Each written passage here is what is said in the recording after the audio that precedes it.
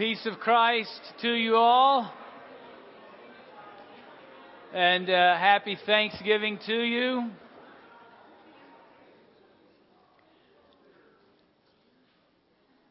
We're in this is the last Sunday of a series where we've been walking through and just continuing to marinate it and talk about the grace of God.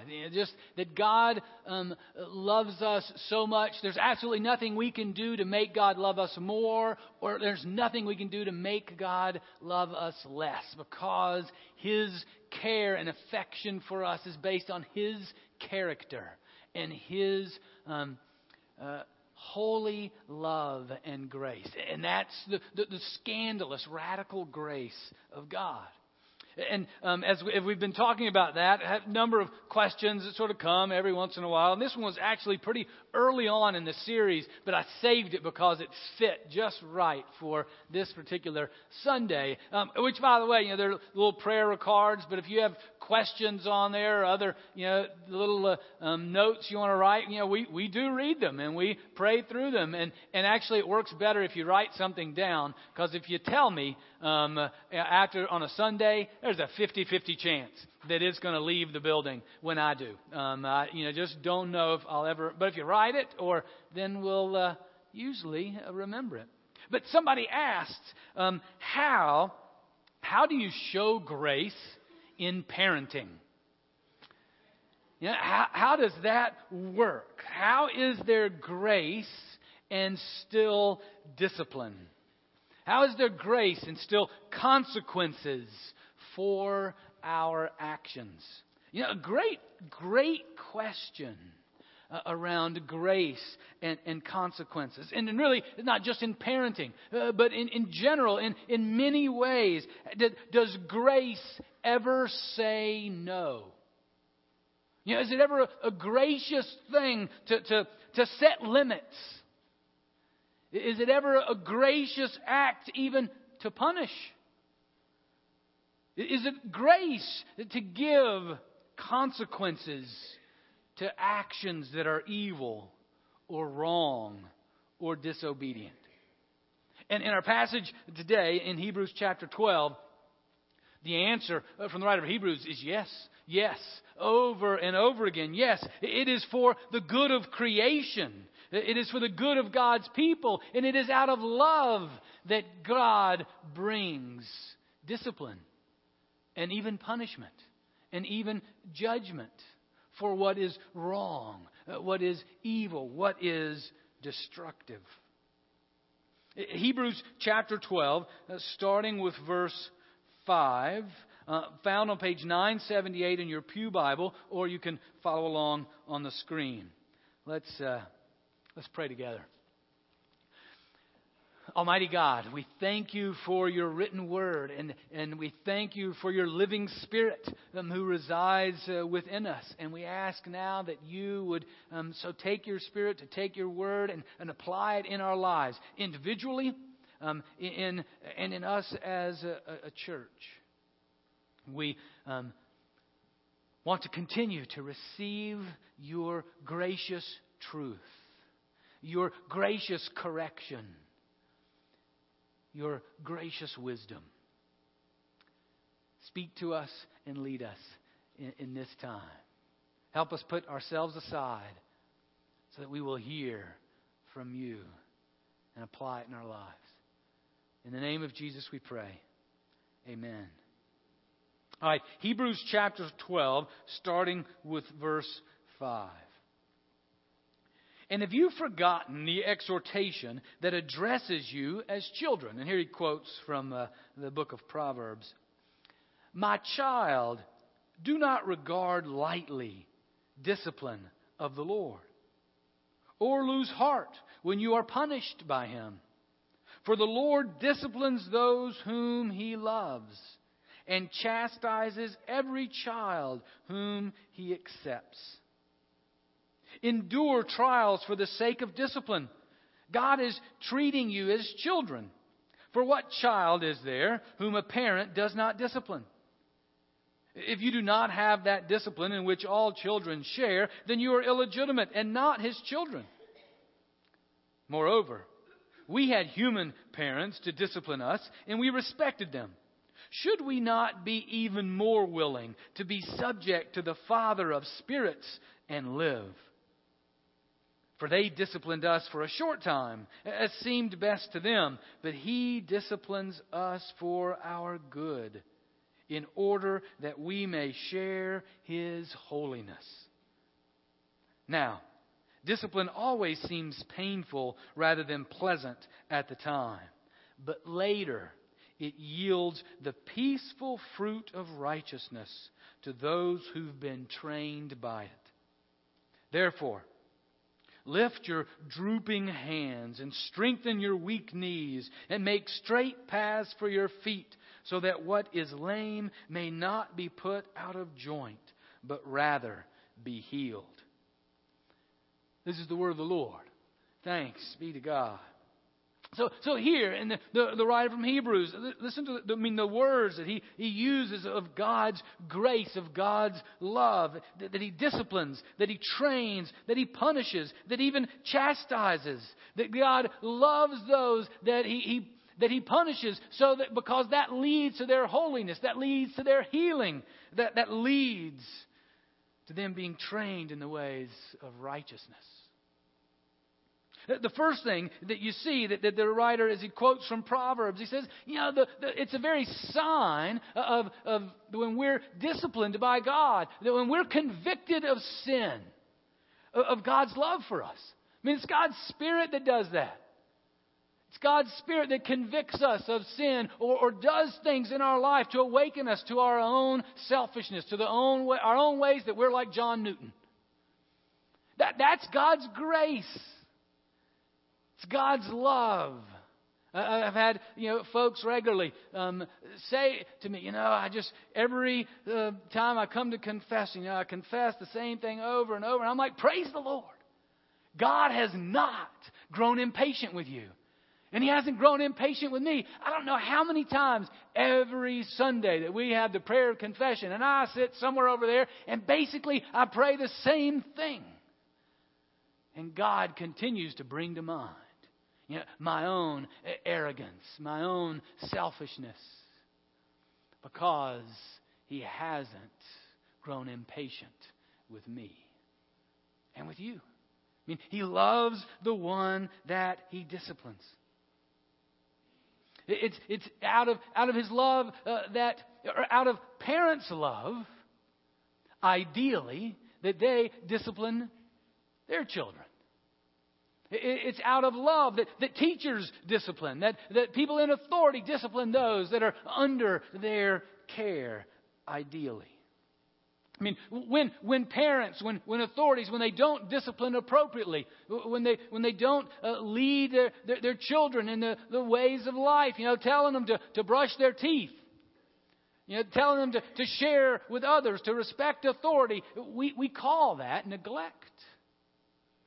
When parents don't do that. And so, because it's a lack of love that doesn't give guidelines and limits and discipline. I mean, in sociologists, psychologists, when you look at the need for discipline, over and over say, if we discipline rightly and appropriately, and even in our own brokenness, we lead to teaching training in the ways of what is right and what is good, that leads to children maturing. That develops their self-control. It actually develops their empathy. Helps them understand and care for others. It helps develop their responsibility. Helps them learn to love others and also to even love and accept themselves.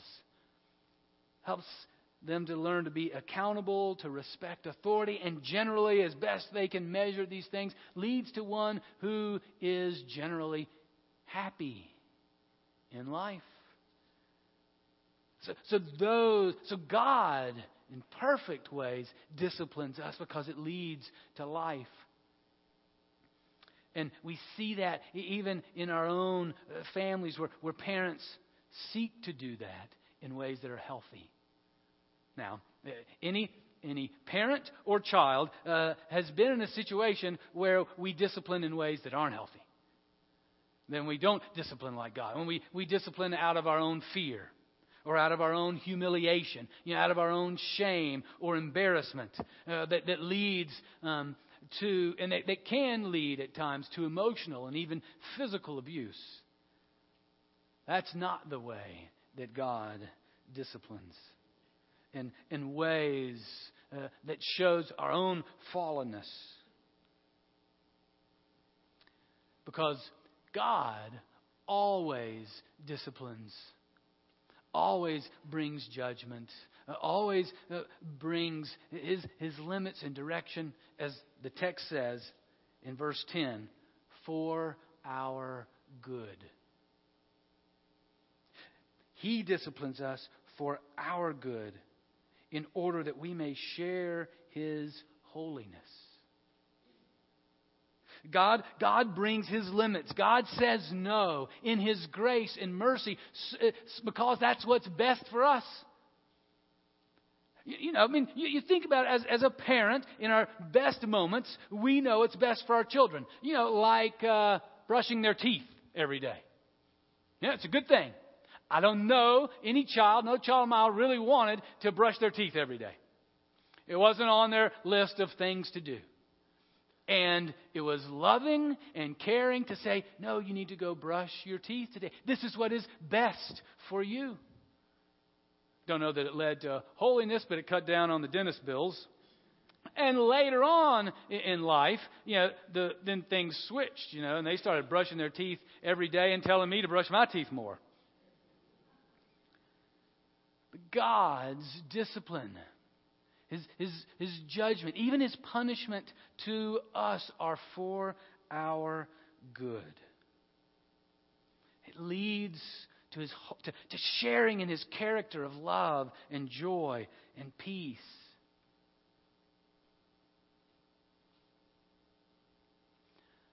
In a controversial example,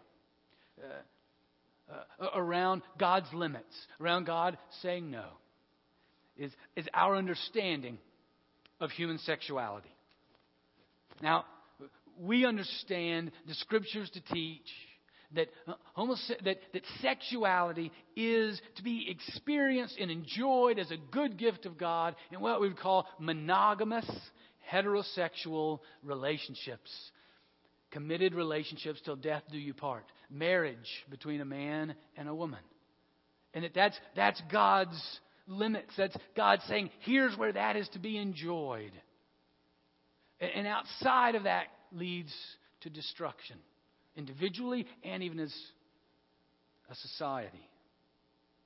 Now, that's not the popular notion of human sexuality. As a matter of fact, I read an article in the New York Times recently, and they were quoting, this isn't necessarily a big expert, but Miley Cyrus.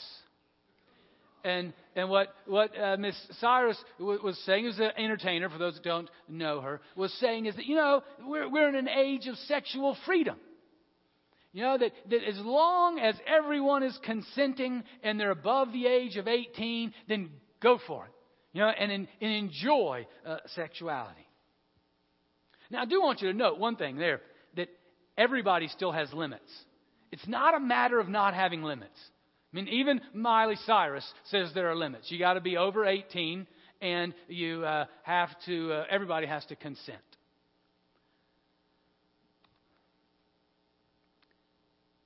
We understand that the Scriptures say that sexuality is a wonderful gift of God to be enjoyed in the relationship of a committed relationship of a man and woman in marriage.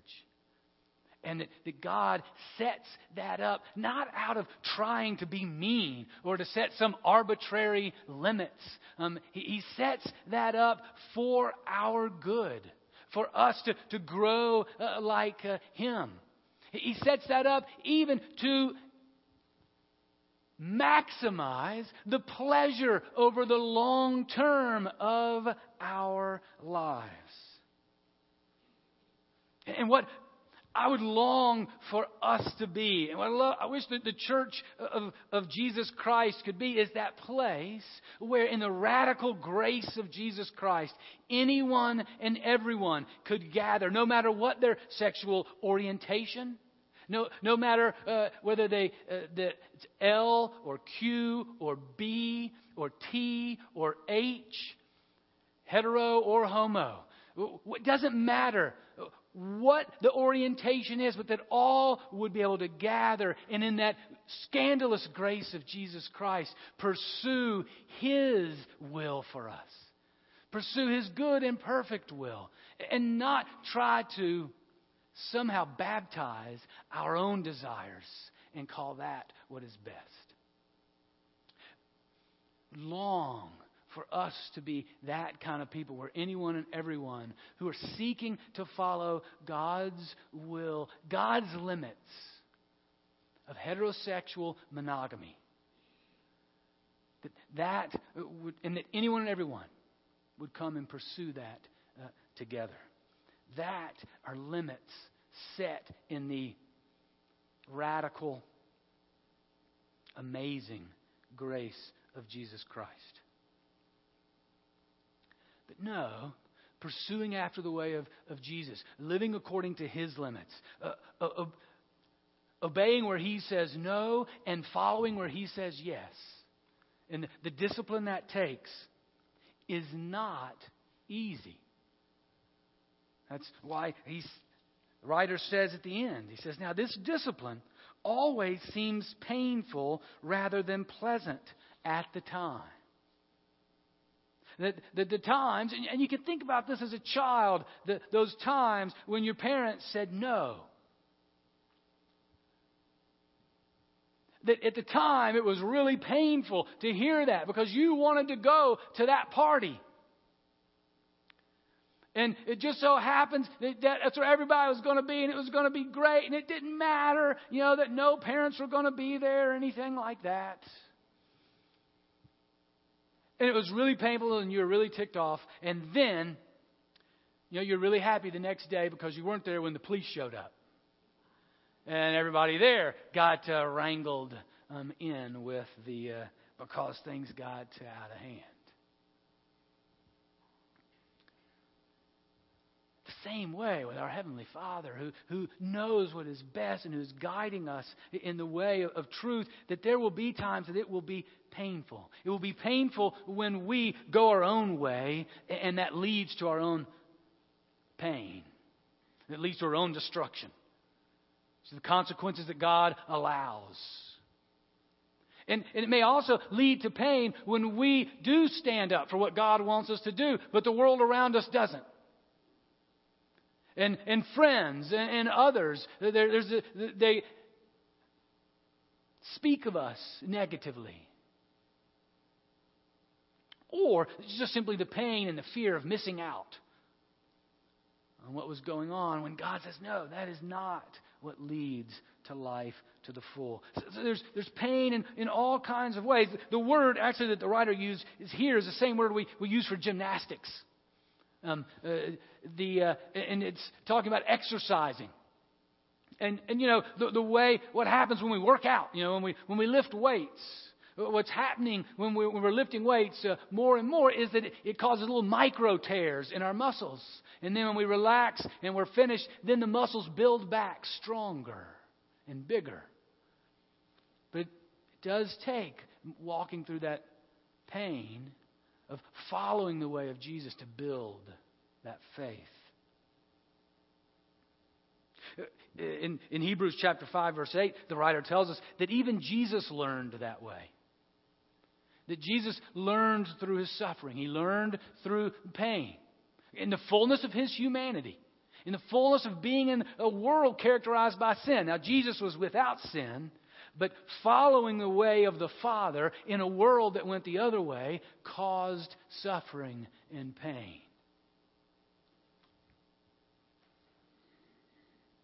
But that pain, get this. This is the amazing grace of God. This is the scandalous grace of God, that pain is a gift from God. Do you realize that? Pain is a gift from God. Because it stops us in the midst of doing what is harmful. It awakens us when we're going the wrong way and leads us to the right way. One time I was grilling in the backyard, and this was when the children were smaller. And I had one of those 22-inch black kettle grills, and I'd put the top on it and told the kids, listen, this is hot. It doesn't look hot. It looks nice and black and shiny and all the rest. Smells good, but don't touch it. It'll hurt. It'll hurt when you go to touch it. And, so I'm out there grilling, and I've turned around, and the kids are playing. Next thing, one of them runs down the steps and jumps down and, boom, puts their hands right on the grill. And sort of this, and it runs and cries inside. Now think about the pain. Now there was already words saying don't do this, right?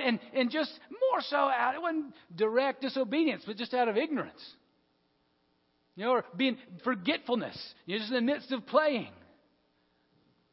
It was a good thing that it was painful, right?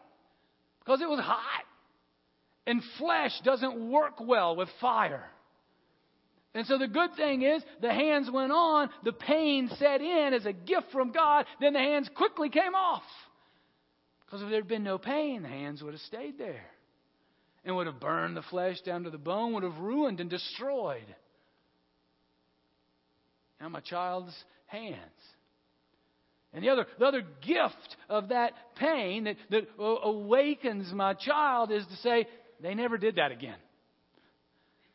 They never played with the fire and the heat of the grill again. It was a gift.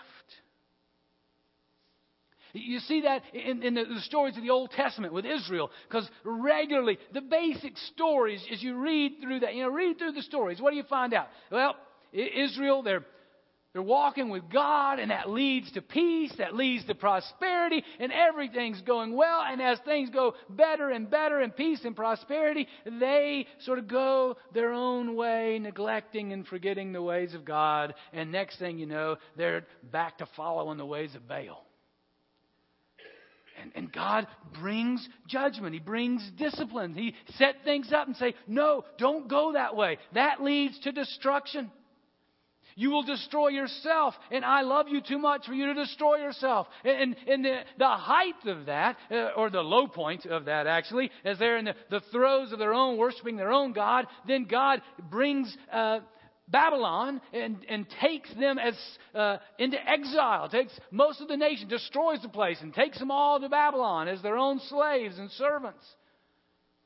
God does that to awaken them to the error of their ways. It means what C.S. Lewis, he says this well in the Problem of Pain, a book that he wrote. C.S. Lewis is a Christian in England 50, 60, 70 years ago. Really smart guy. He says, pain insists upon being attended to.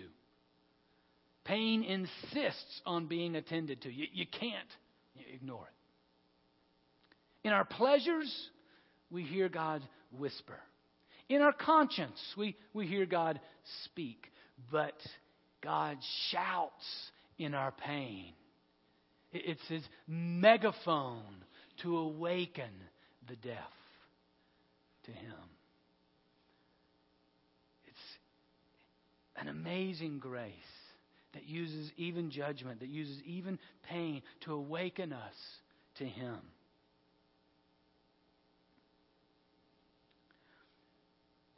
So that we're trained in the way of holiness, so that we're trained in the way that leads to healing, so that we're trained and guided in the way that leads to righteousness, that leads to joy and life to the full.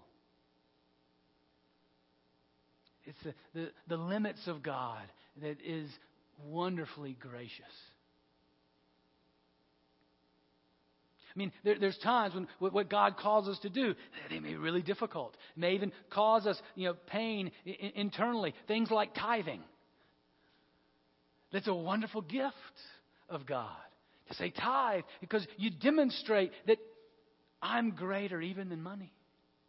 Or when we limit ourselves, as I've already talked about, around the pleasures of sexuality. And God says, because this is what leads to life.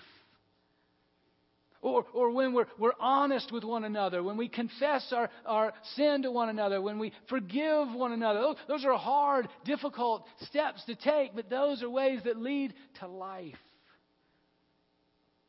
God's grace leads to salvation.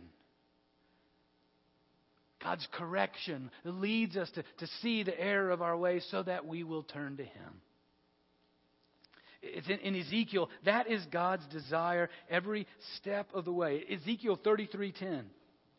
Now you mortal, say to the house of Israel, thus you have said, our transgressions and our sins weigh upon us, and we waste away because of them. How can we live? Say to them, this is God saying to them, as I live, says the Lord God, I have no pleasure in the death of the wicked, but that the wicked turn from their ways and live. Turn back, turn from your evil ways. For why will you die? God's desire is for the wicked to turn, to know Him. So any act of discipline, of setting limits, of punishment even, is to draw Him, folks, to Him. So understanding the judgment and discipline of God in the midst of His scandalous grace, in the midst of His amazing grace, is absolutely crucial. I remember my old boss with Young Life, when I worked with Young Life back in North Carolina. And he would have a little habit just every once in a while with his family and his kids. And he told us about it. And he said, every once in a while, we'll just eat dessert first. Yeah, you got to eat your broccoli before you have your ice cream. Yeah, you got to eat your...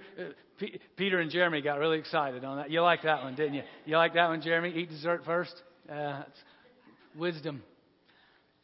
And he's saying, because remember, yes, it is good. It is right. Yeah, you need to eat your vegetables before you eat your ice cream. And sometimes you can leverage that, to get them to eat the vegetables. But sometimes you got to remember that all of that is bathed in this scandalous grace of God, who doesn't desire for the wicked to perish, who desires for all to come to know Him, whose very punishment is an act of grace so that folks will turn to follow Him. It has nothing to do with His embarrassment or His shame or His anger.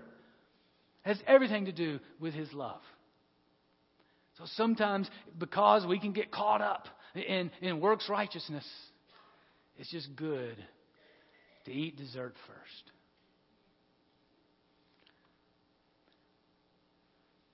So is it good?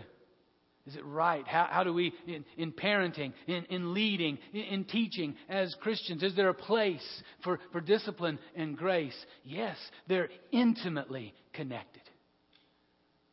To me, it's one of the greatest signs and demonstrations of God's scandalous grace that He can even take pain. He can even take disobedience. He can even take discipline. He can even take judgment, even take punishment, and make that an instrument of His love for our good and His glory. That's an amazing grace. Amen.